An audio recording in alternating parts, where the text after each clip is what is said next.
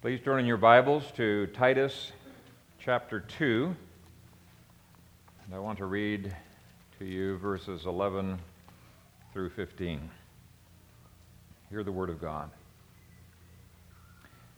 For the grace of God that brings salvation has appeared to all men, teaching us that, denying ungodliness and worldly lusts, we should live soberly, righteously, and godly in the present age, looking for the blessed hope and glorious appearing of our great God and Savior, Jesus Christ, who gave himself for us that he might redeem us from every lawless deed and purify for himself his own special people, zealous for good works. Speak these things, exhort and rebuke with all authority. Let no one despise you. Amen. Father, we thank you for your word, and it is our desire to honor it, to love it, to cherish it, to have it sink deep in our hearts, and by your grace to have your word transform us. And so we lift up our continued worship and our responses to your word. In Jesus' name, amen. Well, last week, as we examined Christ's words in Matthew chapter 4, we looked at the incredibly far-reaching implications of the Reformation doctrine of sola scriptura, which means Scripture alone.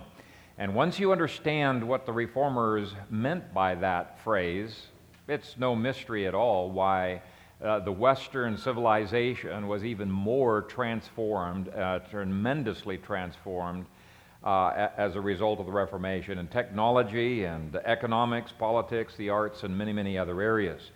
Now, of course, we saw that we're still in the infancy of applying the Scriptures to music and math and logic and linguistics, but I think I was able to demonstrate that the Bible does indeed have the axioms. The Greek word is stoicheia, the building blocks, the foundational starting points for every discipline of life, as well as the interpretive framework and the worldview framework within which we can have success in our dominion in all of those areas. As 2 Peter words it, the Scriptures give to us all things that pertain to life and godliness. Now, today we're going to look at a second issue, sola gratia, grace alone. And just as many Christians pay lip service to the concept of sola scriptura, and they really are not applying the Scripture to every area of life, many times the same Christians are paying lip service to grace alone. They've really not learned how to live by grace in absolutely everything that they do. In fact, I have found, in my experience, that some of the people who talk about grace the most, and it tends to be people who say we're not under law, we're under grace, that have demonstrated the most powerless Christianity. Your views of grace profoundly affect whether your life operates in the flesh on a day-to-day basis or whether it is transformed by the power of the Holy Spirit. So really this message is just as critical a doctrine for the Reformation as last week's message was.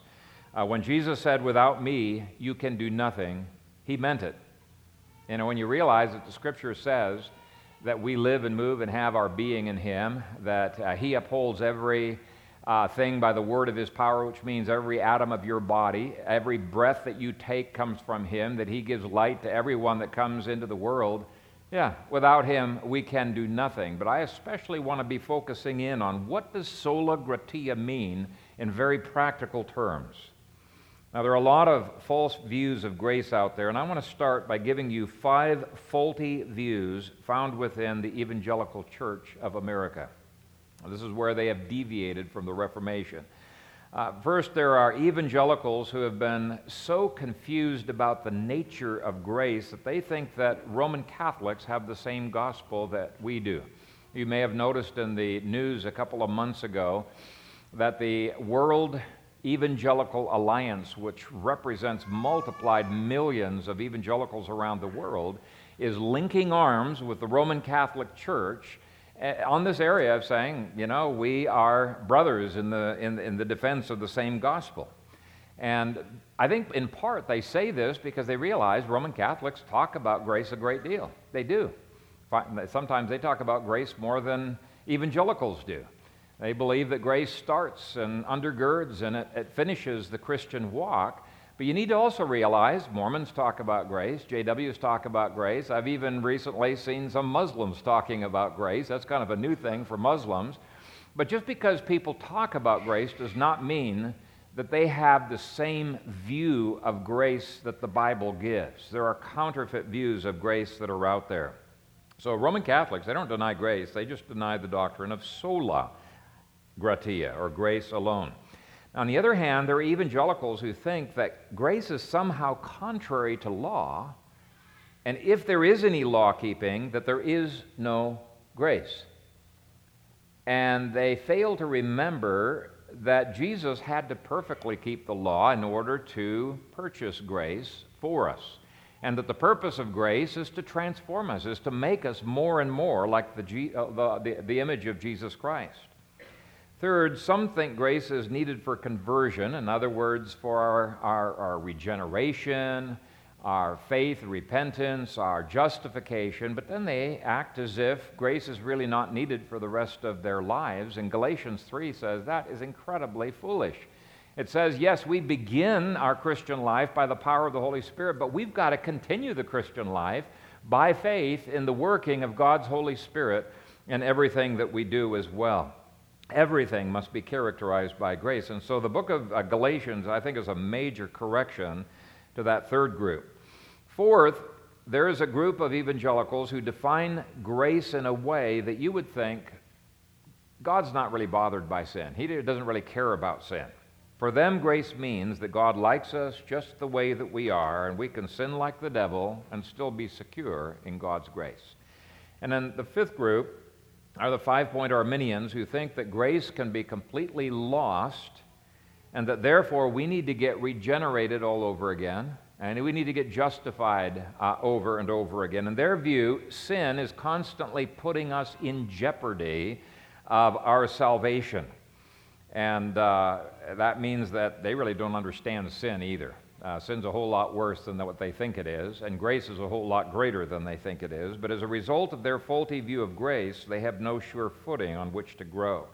And sadly, those five defective viewpoints are very, very common in the so-called evangelical church of today. And this passage not only corrects those faulty views, it gives us, I think, a paradigm by which we can live by grace every moment of our lives. I want you to take a look at verse 12, teaching us. What is teaching us? Well, the grammar indicates that it's the grace of God from the previous verse. It is teaching us something. And so commentators say he's likening grace to a teacher. And one of the ways that you can tell whether your version of grace is a counterfeit or it's the real thing is by whether your version of grace is teaching you the same things that Paul says his version of grace is teaching us in this passage. So let's look at verse 11. Let's see how we got introduced to grace in the first place. First, we see in verse 11 that the school of grace opens our eyes to the only way of salvation. We have totally misunderstood grace if we think that we can somehow earn or deserve, or even contribute in some small way to our salvation. And let's break the verse down word by word. The word grace is a word that simply means God's favor. The word salvation implies that we were lost, we were deserving of hell. It implies that mankind is desperately in need of salvation, but I want you to notice the order in which God's favor comes. Verse 11 says, "For the grace of God that brings salvation." So the first thing we need to notice is that God's favor came upon us before we were saved. Otherwise, it wouldn't be bringing salvation. If God's favor brings salvation, it means the favor was there before there was salvation. But if God had favor on us before we were saved, that logically means that God's favor came before we were changed, before we were converted, before there was anything good within us. That means there is nothing we contributed to get God's favor. That's why theologians speak of it as grace as unmerited favor, undeserved favor. God's favor began in eternity past when He elected us before the foundation of the world, and that eternal, undeserved favor brings every aspect of our salvation into being. Scripture says that we are regenerated by faith, by grace. We have faith and repentance by grace. We are sanctified by grace. We're resurrected by grace. We are adopted and glorified by grace. Every aspect of salvation flows from God's prior favor. So that's all logically implied there. But there is a certainty in those words that's very encouraging as well. And commentators point out that there's a very curious usage of an adjective for salvation. Okay, the English word salvation is a noun, but the Greek is not a noun. It's an adjective that would be literally translated as saving. Okay, saving. And if you look at the Greek form of the word, it helps you to see what saving adjective is modifying. It's a feminine singular nominative, and it corresponds to the feminine singular nominative of the word grace. So commentators point out, literally, it is saving grace. It's not simply a grace that makes salvation possible, if we would just cooperate with it, as Arminians would have it. No, it is a grace that always and effectively saves. It is irresistible grace, and that's why our version says that it actually brings salvation. When that grace is present, salvation results. It is a saving grace. It's a very strong, very encouraging term. Third thing to notice is that this prior favor of God that presently brings salvation had to pierce the darkness. You can't really see that in our version, but the word appeared is literally in the Greek. The Greek word is epiphane, from which we get the English word epiphany. Okay? Now, it's okay to translate it as appeared, but it's really, because when you turn on the lights, things appear, right? All of a sudden you can see them. But the emphasis in the Greek is on the turning on of the lights. So let me give you a dictionary definition of the word. To shine upon, to light up, to cause light to come upon some object by way of illuminating it, to illuminate, to cause something to be seen in the darkness. So it's not just appearing. Yes, Christ was appearing, but it's emphasizing a shining in the darkness. So he's using that metaphor to indicate not only did grace come before anything that we did to deserve it, all we contributed was darkness, and God's grace had to pierce through that darkness in order for us to be saved. John begins his gospel by saying, "In him was life, and the life was the light of men, and the light shines in the darkness, and the darkness did not comprehend it." So even with the light there, people didn't comprehend it. Until their eyes are open, they're not going to see the light, right? Luke begins his gospel by saying of Jesus that he was to give light, exactly the same word we're talking about in Titus 2:11, to give light to those who sit in darkness and the shadow of death, to guide our feet into the way of peace. And this is precisely what men need before they can learn any lessons from grace. Grace needs to open up blind eyes to be able to see the truths of Scripture. So there is no synergy or cooperation between God and man. In fact, Romans says there isn't anyone who seeks after God. No, it's God seeking us. So on God's part, with this idea of shining into the darkness, on God's part, grace is completely unmerited. It is sovereign and unconditional. On man's part, it's unmerited. All we contributed was darkness, and God contributed everything else. So already you can see, logically, all of the solas are connected. If this is true, sola gratia, automatically there's two other solas that are involved, and solus Christus, I think is the way the Latin goes, Christ alone, and to the glory of God alone, sole Deo gloria. And the fact that Jesus appeared to all men, or shone his light before all men, shows that God's purpose is not to have a tiny little holy huddle, that's almost negligible in this world. It was moving out towards all men. There was an invasion of the kingdom of light into the darkness of this world, and it's spreading off across this world. Now, let me make a clarification here. He is not saying that this is all without exception, or everybody would be saved. All without exception is one of 5 dictionary definitions of the Greek word all. And universalists take this passage here as all without exception. Each and every man in the world, from Adam to the end of Christ, including the devil, everybody's going to be saved, is the way universalists take it. Well, that doesn't make any sense in context, and instead, it is all men without distinction. All without distinction is the proper look at that. In other words, both the Jews and the Gentiles that the book has just been talking about, the old and the young that he's just finished exhorting, males and females, masters and servants, the rich and the poor, all without distinction. So there's an invasion of heaven to earth and a spreading of the gospel of light, the gospel of the kingdom. So Paul instructs us on how we even got into the schoolhouse or into God's homeschool program, okay? It had to be by grace that we would even get in there. And we were dead in our sins and trespasses, lying out in the darkness of the world. God's favor went out of the schoolhouse in search of us, brought us in, resurrected us to new light, took the scales off our eyes, took the blindness away, turned on the lights, and all of a sudden, we can see all kinds of lessons of grace. And so verse 12 says that this grace is teaching us a whole bunch of new things. And we'll be looking at those new things. But we have to be saved before we can learn any of those lessons of grace. Once we are in the schoolhouse, we can never be satisfied with only learning how grace saved us and brought us into God's family. Now that's glorious, that is wonderful, but there are so many other lessons of grace, and ignorance of these other lessons has been absolutely disastrous in America. So these verses tell us that grace is our teacher, teaching us a whole bunch of lessons after we get saved. Let's look at those. The first lesson it teaches us is that those who have been truly saved are always going to be sanctified. Okay, that sanctification is not an option. So if point 1 dealt with regeneration and justification, the beginning of our Christian walk, this deals with sanctification. Verse 12.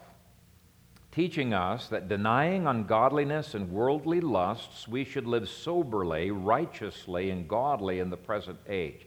Now, this is exactly the opposite of the doctrine of grace that is taught by those who believe in the carnal Christian theory, who say, sanctification is an option. It's a good option. You really should follow it, but it's an option. You can accept Jesus as Savior, and then you can decide later if you want to accept Him as Lord or reject Him as Lord. I'm sorry. God doesn't allow for that. You can't split Jesus up like that. He is Lord and Savior. In fact, it's interesting that every time He's addressed, it's not Savior and Lord. It's always Lord and Savior. And so the true doctrine teaches that sanctification always and necessarily follows justification. We don't get justified by our sanctification, but if the first has happened, there's always going to be sanctification that happens. You can't have one without the other. So I want you to notice that in this verse, Paul says that grace teaches two things. First, it teaches us something negative. Now, grace stands against something. It stands in opposition to something. It denies something, or as William Hendrickson translates it, it renounces something. That's really important to understand. Grace is always against something. What is it against? Well, verse 11 says, true grace denies, or you can translate it, renounces, ungodliness and worldly lusts. And if your grace is not working in you the denying or the renouncing of ungodliness and worldly lust, it's a counterfeit grace. Okay? It is not a saving grace. And so it stands against sin, all of our fleshly desires, and then it stands for something very positive. It stands for righteousness, and I want you to notice the order. You got to stand against something before you can stand for something. And here's what it stands for. That we should live soberly, righteously, and godly in the present age. Now, soberly is the Greek word for rationality. Okay, logic and rationality. Now, you see the same Greek word used in the majority text in verses 6, 4, and 2. And I love the fact that Paul wants us to be rational. We have been saved to be rational. Amen? Not to be idiots, to be rational. Grace teaches us to think with our head. Now, unfortunately, there's a common notion out there that if you really want to be spiritual, you're going to believe in contradictions. And Paul says, no way. Grace teaches us to be rational. There are some people out there that think that barking for Jesus and slithering around on the floor is a sign of revival, spirituality. And Paul says, no way. Grace has saved us to teach us to be rational.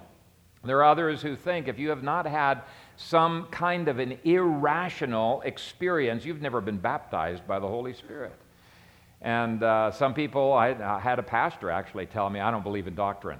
I said, well, that's a doctrine right there that you just told me. But he said, I don't believe in doctrine. I'm allergic to doctrine. God only wants my heart. Well, what did Jesus say? That we're to love him with all of our heart, soul, strength, and mind, right? He has saved us to use our minds. He has saved us to make us more and more rational. In fact, the further away from God you get, the more irrational you get. And I tell you, there's a lot of irrational stuff coming out of Washington, D.C. right now. They are in deep need of salvation. But this is a very, very important word. If you are in the home school of God, God is teaching you step by step to be more rational. And the next thing that grace teaches us is that we should live righteously. Any conception of grace that says we can sin so that grace may abound is a false view of grace. Paul says that true grace teaches us to live righteously. That means God's interested in righteousness. He is interested in how we live. Not only is righteousness compatible with grace, it always flows irresistibly from grace. You're not even saved if you have not in some small way begun to live righteously. When I was doing street evangelism up in Calgary, Alberta, we probably ought to get back into that, hand out tracts downtown and accost people, say, would you like to read this tract and discuss with me? Now, it's really a hard kind of evangelism to do. But anyway, we used to go every week and engage in evangelism. I talked to this one Skid Row bum, drunker than a skunk, and he was on Skid Row, and I had shared the whole gospel with him, and he said, oh, yeah, I got saved some time ago. And he looked around in his pocket and he pulled out a spiritual birth certificate that some fool evangelist had given to him. And it says on there, you made a decision for Christ on whatever the date was, and anytime you doubt your salvation, look at the spiritual birth certificate. Never doubt it again, something to that effect. And true grace does not have us looking at some fool man-made spiritual birth certificate. What does it do? It has us look to Jesus for salvation and keep looking to Jesus. And what does Jesus do to the saved people who were looking to him?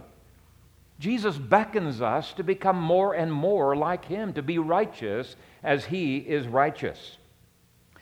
And if you see a teacher whose version of grace, and they're out there, even in the Reformed faith, by the way, it's really sad, but if you see any teacher out there whose version of grace does not teach you to live righteously, run from him, do not listen to him, because he is teaching exactly the opposite of what Paul says true grace teaches us to do.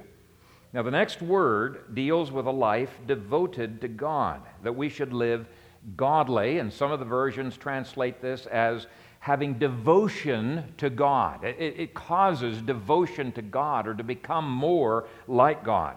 And the point is that grace stirs up our hearts to seek after God, to commune with him, and to have a life that is wrapped up in God. And so God isn't interested just in our intellectual Christianity. He is interested in that. We've already seen that. But he wants the whole of us, even our emotions. He wants every aspect of us to be devoted to God. But this deals with worship, with devotions. And if you have never had a hunger for God, hunger for devotions and communion with God, it's an evidence you don't have a true grace. You've got a counterfeit grace. Grace always draws us to God, to become more and more conformed to his nature, his character. We're attracted to him. We want communion with him. And if there is no evidence of a desire for prayer, there's evidence you are missing out on grace altogether. William Gurnall, the Puritan, said, praying is the same as the new creature, to the new creature, as crying is to the natural. The child is not learned by art or example to cry, but is instructed by nature. It comes into the world crying. Praying is not a lesson got by forms and rules of art, but flowing from principles of new life itself. Anyway, he's indicating if you've got this new life that grace produces, it's the instantaneous desire, just like Gary said at the beginning of the service. It's this yearning of the heart to be near to God. Now, sometimes we're dry, right? But when you're dry, what's your heart doing? It's like, I don't want to be dry. I want to be close to you, Lord. Don't leave me, Lord. The Puritan Thomas Watson said that prayer is the natural spiritual reflex that he likens to a baby breathing. Okay? The point is that however faltering our crying and spiritual breathing is, it is one of the first things that grace teaches a new believer to do. We are drawn to devotion, not simply to activity. And there are many people who are fooled into thinking that they're saved when they have no desire for devotion or communion with God. So in these words, we've seen that grace teaches us how to be sanctified in relationship to self, resisting our own fleshly impulses, how to be sanctified in relationship to other people, and how to be sanctified in relationship to God. But there's another phrase in verse 12. All of this is said to be in this present age. Now that implies that it's possible to be rational and righteous and devoted to God in this present age. We don't have to wait till we get to heaven, nor is it an option to wait till we get to heaven like the carnal Christian theory teaches. True grace teaches that we are to live this way in this present age, and literally it's in the now age. Now to me that's encouraging. If that's God's pattern, that means that it is possible. Grace makes it possible. You can overcome by God's grace. But the interesting thing about grace is that it does this gradually, not suddenly. The word for teaching us is from the same stem as pedagogue. As William Hendrickson points out, a pedagogue is a kind of teacher who teaches children step by step in their learning. And grace, too, gently but persistently teaches us, it leads us, it guides us forward, and we do not get there overnight. We grow in grace gradually. And so any form of perfectionism, you understand what perfectionism is, right? Where they say at some point in my life, I came to the place where I no longer sin. I went to a church, visited 3 Sundays in a row, and oh man, it just drove me crazy because each of the Sunday evening services, they were teaching on perfectionism. And on the third one, that was it. I had to walk out. But on the third one, he said, how many people here have come to the place where they no longer sin? And I looked around, there's a bunch of people raising their hands. And he said, yeah, I quit sinning, I don't know if he said some 20 years ago. And he said, we shouldn't be embarrassed to talk about this. A true understanding of grace means that you come to a place where you never, ever sin again. And I'm thinking, these guys need to read the law. They don't have a clue what sin even is. And any view of perfectionism, there's others, the higher life movement says you can live above known sin. I don't care what the kind of perfectionism is, it is a false view of grace. Even the Apostle Paul had not arrived at the end of his life, and he sensed it. He was still pressing toward the upward calling of God in Christ Jesus. He told us he had not yet arrived. He was still striving against his fleshly nature. Now, he had grown hugely, and we grow our whole lives, but grace is always growing. It's like a magnet that's drawing us more and more to him. So if you think you've arrived, and you have no evidence of personal growth in the last, say, year or two, then I would say you better question whether you are really saved, whether you have experienced the genuine grace of the Lord Jesus Christ in your life. Grace is a pedagogue that is constantly, but gradually and gently leading us along, teaching us principle upon principle of how to live. It's a lifetime of growing. And so I think it's a perfect analogy of sanctification, that pedagogue idea. It's growth. So, true nature of sanctification by grace is the second point. The third point we see in verse 13. Verse 13 is continuing the sentence that begins with what God's grace is teaching us. And the third major point that the School of Grace teaches us in is that we must be driven by the future. Verse 13 says, looking for the blessed hope and glorious appearing of our great God and Savior, Jesus Christ. Now, the first thing I want you to notice here is that Jesus is called God. Okay? There is one appearing, and since the article is before God and encompasses both God and Savior, it's one person, and that one person is called our great God and Savior, Jesus Christ. He was fully God and fully man. So this is a great go-to verse for when you're dealing with JWs who deny the Trinity. But another thing to notice is that God's grace will drive us to look forward to this appearing of Jesus, and it calls it a blessed hope. Not a scary hope, but a blessed hope. The ultimate goal in history in some way drives our vision and our lives. In fact, Romans 8 says it drives all of creation. All of creation is groaning and travailing, and it is looking forward to this progress of history and the final goal that all of history is moving towards. Now, at Christ's second coming, all sin will be removed, death will be removed, there won't be any animals eating other animals, won't be any more thorns and thistles, but there is, just like there's a pedagogue for us individually, there's this pedagogue gradually moving history in that direction. And it's a glorious hope that is irresistible. Grace makes us long for it. It makes us realize what we are currently experiencing is not all that God intended for planet Earth. Grace intuitively makes us have a holy dissatisfaction with the way things are in this world and to long for the final product. In fact, long for heaven, right? When there will be perfection. And yet, what we do in this present age, which is verse 12, has a part in how we look forward to that day, verse 13. We're not passively waiting to get bailed out by the second coming. No. We are denying ungodliness and worldly lust, and by rationality, righteous living, and devotion to God, we are hastening that day. At least that's the way that 2 Peter 3 words it. 2 Peter 3 says that he is not willing that any of his elect should perish. If you look in context, it's the us that he's talking to. Not willing that any of his elect should perish, but that all of us, all of the elect, will come to salvation, and all of his purposes for planet Earth will be achieved. Now, if we are hindering that process by failing to live by faith, we slow down the second coming in a relative sense. Obviously, God's predestined all of the timing, including our recalcitrance, He factors that all in, but we hasten the day as we aggressively pursue what God has called us to accomplish. And the Great Commission is a part of that, making Christian nations. And through those Christian nations, there will be Christian civilization that fully obeys the Bible. But the Greek word pedagogue indicates it's a gradual process. And so point number 4 says that grace teaches us to have a zeal for Christ's cause in this world, verse 14. Now, let me remind you again that in the Greek, it's one long sentence encompassing all of verses 11 through 14. One sentence, and the parts of that sentence are logically tied together.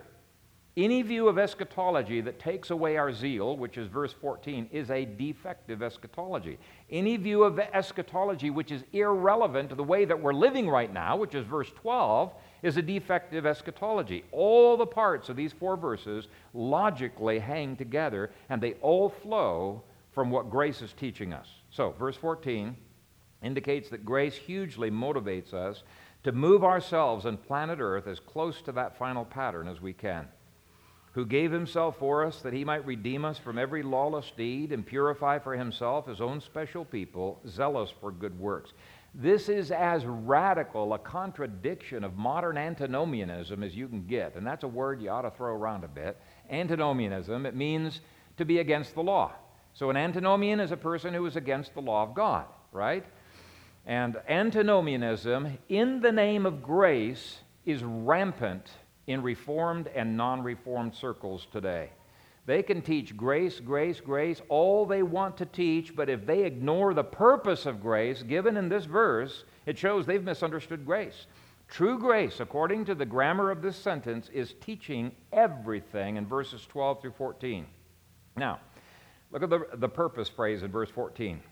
That he might redeem us from every lawless deed. There are 3 things I want to highlight from this phrase, and the first is, if we're redeemed from every lawless deed, that implies we're not just being saved from hell, we're being saved progressively from the sins themselves. And isn't this the whole purpose of the coming of Christ, according to Matthew 1:21, when the angel spoke to Joseph, he said, you're going to name him Jesus, for he shall save his people from their sins.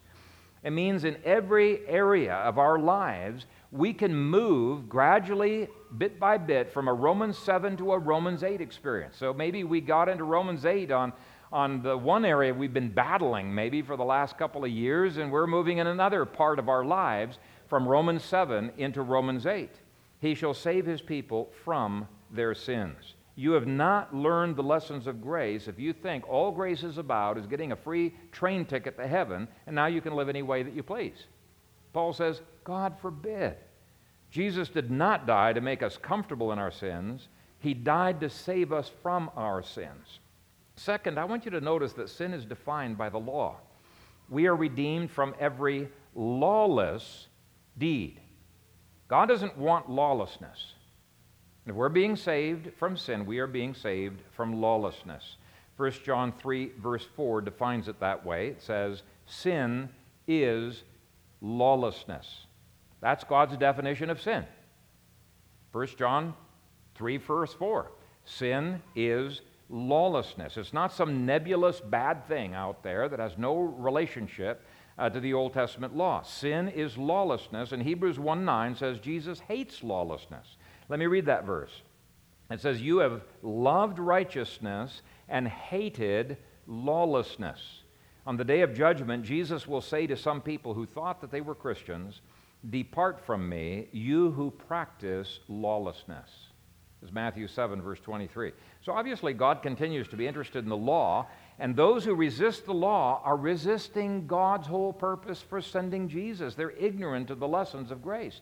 You have not learned the lessons of grace very well if your view of grace teaches you to ignore the law. Lawlessness is antithetical to true grace.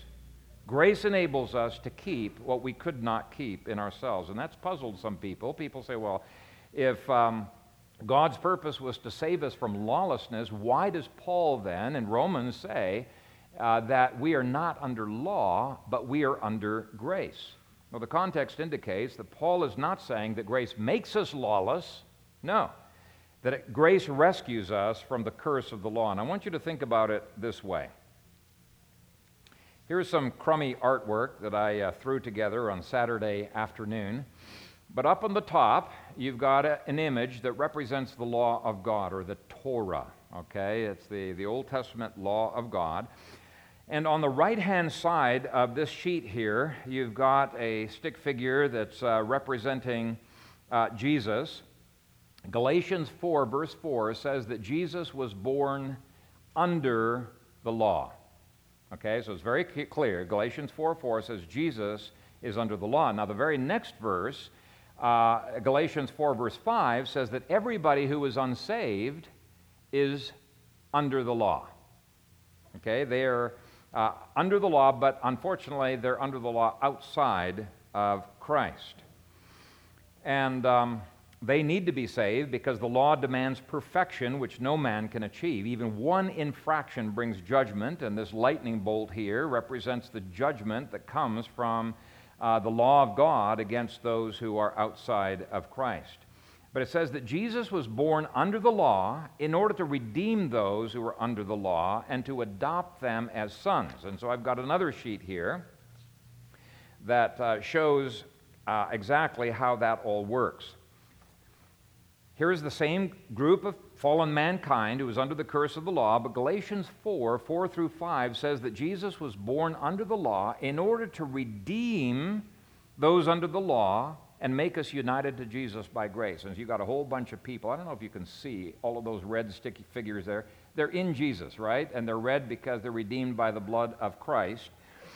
And these humans are transferred into Jesus, and they are secure in Jesus, and so they're no longer under the law and under its curse over here independently. Okay, but there is something I want you to notice. The law of God did not disappear up at the top just because they've been transferred from this column over into this column. 1 Corinthians 9, verse 21 words the relationship of believers to the law this way.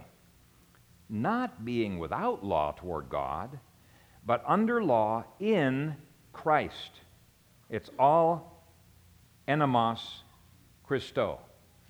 Under law, in Christ. To be under law by ourselves over here is judgment. To be under law in Christ is glorious. It makes us love the law of God. That's why David said, "Oh, how love I thy law. It is my meditation all the day." People over here don't love the law. It takes grace to make us love the law. So even though we do not keep the law perfectly, we're safe in Jesus, who has kept the law perfectly, but being in Jesus makes us want to keep it more and more. Why? Because we want to be more and more like him. And notice that he has kept and continues to keep the law perfectly. He's the only one that kept it perfectly. 1 John 2, verse 6 says that if you claim to be united to Jesus, as these are here, that you ought to walk in exactly the way that Jesus walked when he was here on earth. How did Jesus walk when he was here on earth? By the power of the Holy Spirit, he perfectly kept the law of God. So 1 John 2, 6 says, "He who says that he abides in him ought himself also to walk even as he walked."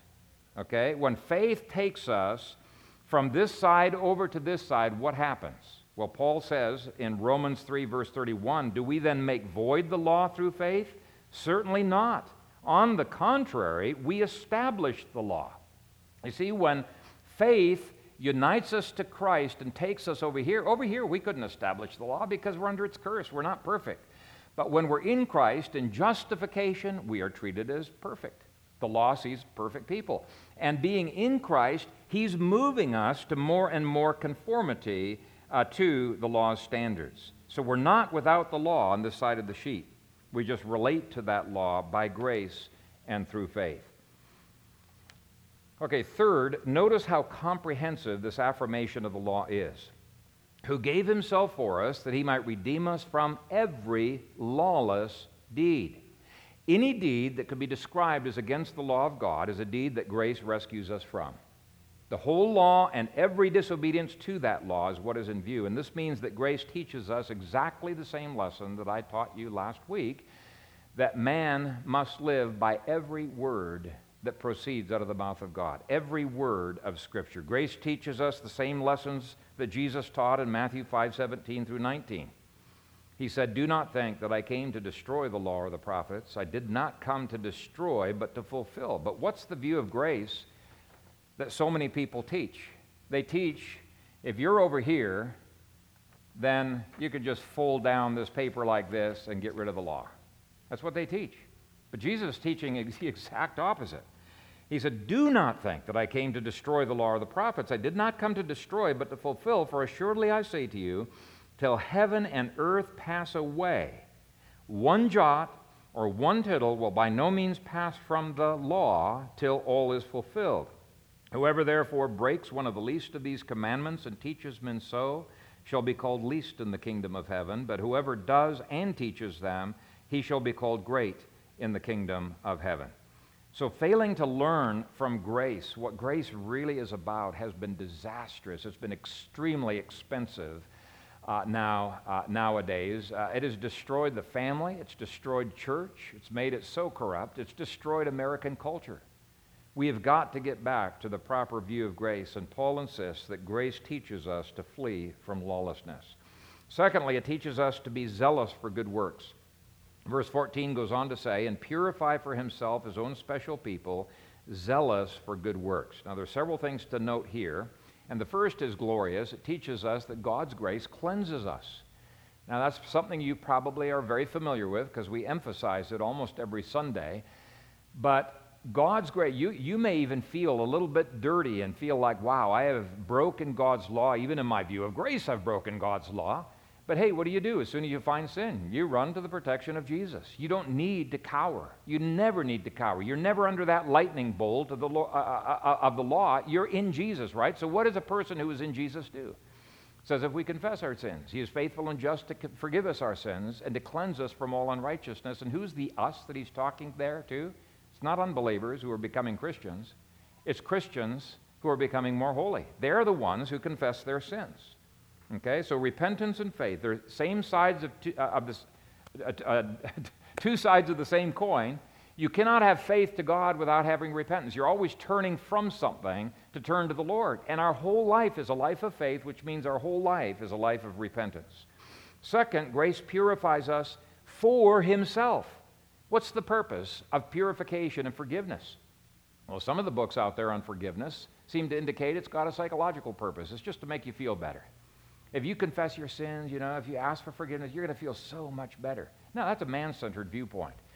He didn't give a psychological answer here. The answer that he gives is that we are not to live selfishly for ourselves. We have been purchased with a price. We belong to God, and grace is redeeming us to God. We're made for Him. Third, God is making you to be His own special people. Now, the word special means being beyond the usual in Strong's Concordance. In other words, you cannot be the status quo of what the world says you should be, or even what the church says you should be. You cannot measure what is normal by the world or by the church. Grace makes us radically different, and it makes us different for Him. It helps us to step out of the realm of the usual and into the realm of the supernatural. That's the whole point of the Sermon on the Mount. It's so easy for Christians to live like Pharisees. Pharisees thought they were pretty good. They were constantly, polishing their collars and thinking, yeah, I'm better than that sinner over there who's confessing his sin in the temple. And what Jesus did in the Sermon on the Mount is show such a far-reaching impact of the law of God that even the Pharisees looked pretty bad. That's why one of the reasons they got ticked off at him is because he pointed out they're sinners. They didn't like that. Okay? So what grace does is it helps us to step out of the normal and into the supernatural, beyond the usual. So in the Sermon on the Mount, Jesus said, you pride yourself in being so loving to your family and loving to those who love you. And he says, that doesn't mean a thing. Any pagan can love his family. Any pagan can love somebody else. Now, when you can really love your enemies, you are beyond the usual. You are demonstrating sonship. You are demonstrating supernatural grace because now you are doing what no pagan can do. When you can rejoice under persecution, you're a peculiar people. You're a special people, a beyond the usual people. You're evidencing God's supernatural grace. Okay, and the whole Sermon on the Mount is that way. And so it's basically asking us to, by faith, not be trying to live by our own arm of strength, but like Peter, to say, Lord, if your word calls me to do something, call me, Lord. He didn't dare step into the water. Remember when he was in the boat on that storm? He wouldn't have dared step in the water unless Jesus invited him. But when Jesus calls us, when He invites us by the word to do something impossible, like to forgive somebody who's really abused and hurt us, or to love somebody who is an enemy, then we can say, Lord, invite me. And His word invites us. And we step into the water and we begin to do what we didn't think we were able to do. Grace calls us to become a special people, a beyond the usual people, a people who are living in the realm of the supernatural, who can bless those who curse us, etc. Fourth, grace teaches us to be zealous for good works. Now, if you're content to be a couch potato all day long, then you have not been learning the lessons of grace. Grace saves us for the purpose of being zealous for good works. It burns within us. It yearns for action. It's got to be released in action. Wherever true grace is, these characteristics are always present, which means that there are many, many people in the Church of Jesus Christ who are not even saved. Okay? They need to come to the cross of Christ to receive His cleansing and His empowering grace. And so this whole 4 verses is a rebuke to the modern church. Ignorance of what grace is all about has been costly to the Church of Jesus Christ. It has left the church in America in a messy shambles. And Jesus basically describes it as a church that has lost its savor, its saltiness. And what does He say happens to a church that it's lost its saltiness? It is good for nothing but to be cast out and trampled underfoot of men. Now, if you're under the boot of men, it's a metaphor to mean you're under humanism. And that's exactly what's happened in America. America is completely dominated by humanism. Even the church is dominated by humanism. And let me remind you of something. This has happened not because God's grace is too weak and too powerless. No, Scripture says, where sin abounds, grace abounds much more. But He has ordained that the power of His grace goes forward as we lay claim to it by faith as Christians. We must walk by faith. And so His grace is plenty powerful to take over the world, and humanism can be dominated. The whole thing can be reversed, but humanism is dominated, not because God's grace is weak, but because we have refused to live by faith in Jesus through the powerful grace of His Holy Spirit to the glory of God the Father. And we really need to pray that this would be reversed, that the church would find reformation and revival and once again become a powerful influence in our society. It will never become a powerful influence in society until it gets back to sola scriptura last week and solus, what is it? Sola, I do this, gratia, yes. Grace alone. It can't get back. It's not powerful unless by faith we step into the realm of the supernatural. So pray for this. The last lesson of grace is that we should never stop learning these lessons of grace and never stop spreading this glorious message of grace. Verse 15 says, "Speak these things, exhort and rebuke with all authority, let no one despise you." Now, when you're up against all kinds of false doctrine out there, it may be very intimidating to contradict what they are saying, and people will say, you shouldn't be judging me. You shouldn't be contradicting. You shouldn't be, so negative about this. But your whole response should be, I'm not judging you. I want to be in conformity to God's law, and I know my life is not fully in conformity to God's law, but I'm not judging you. And the reason that's important is Matthew 7 says, judge not, that you be not judged. For with what judgment you judge, you will be judged, okay? You're not to ever bring your own judgment. By the way, your own judgment's worthless. It's only sola scriptura that has the power to change people's lives. It's Scripture's judgment. John chapter 5 commands us to judge righteous judgment. What's righteous judgment? It's God's judgment, right? So we're not to bring our own judgment, Matthew 7. We are to judge righteous judgment. That means we're to bring God's word to bear in people's lives continually. That's why it says in 1 Peter 4 that if anyone speaks, let him speak as the oracles of God. That means the mouthpiece of God. When you bring Scripture, you are speaking as the mouthpiece of God. You're an oracle of God, okay? So don't share opinions, share the Scripture. That's last week's message. But the sword of the Spirit is powerful when it is accompanied by grace. The school of grace should give every student an insatiable appetite to learn from Scripture and to never stop learning. But we should also have an insatiable appetite to share the truth with others of a holy grace that produces holiness. May it be so, Lord Jesus. Amen. Father, we love your word even when it's uncomfortable and when it steps on our toes, because we don't want to be out of line with your word. We constantly want, with Paul, to be pressing into the upward calling that you have given to us in Christ Jesus. We want to become more and more like you. As 2 Corinthians 3 talks about being transformed and even having faces radiating your glory. We want to be transformed from glory to glory, from faith to faith, from strength to strength by the power of your Holy Spirit. Help us, Father, never to walk in our own strength in everything that we do. May we not so much as lift a straw from the ground, except it be to your glory. May we walk throughout the day, not as the pagans who never have a thought of you throughout the day, but may we constantly be doing everything by your grace and to your glory. We love you, and we ask you to forgive us for having doubted your grace and the power of it to change our lives and to change culture. And help us by faith to step into the reality of a grace that can turn the world upside down once again, even as it did in the book of Acts. In Jesus' name we pray. Amen.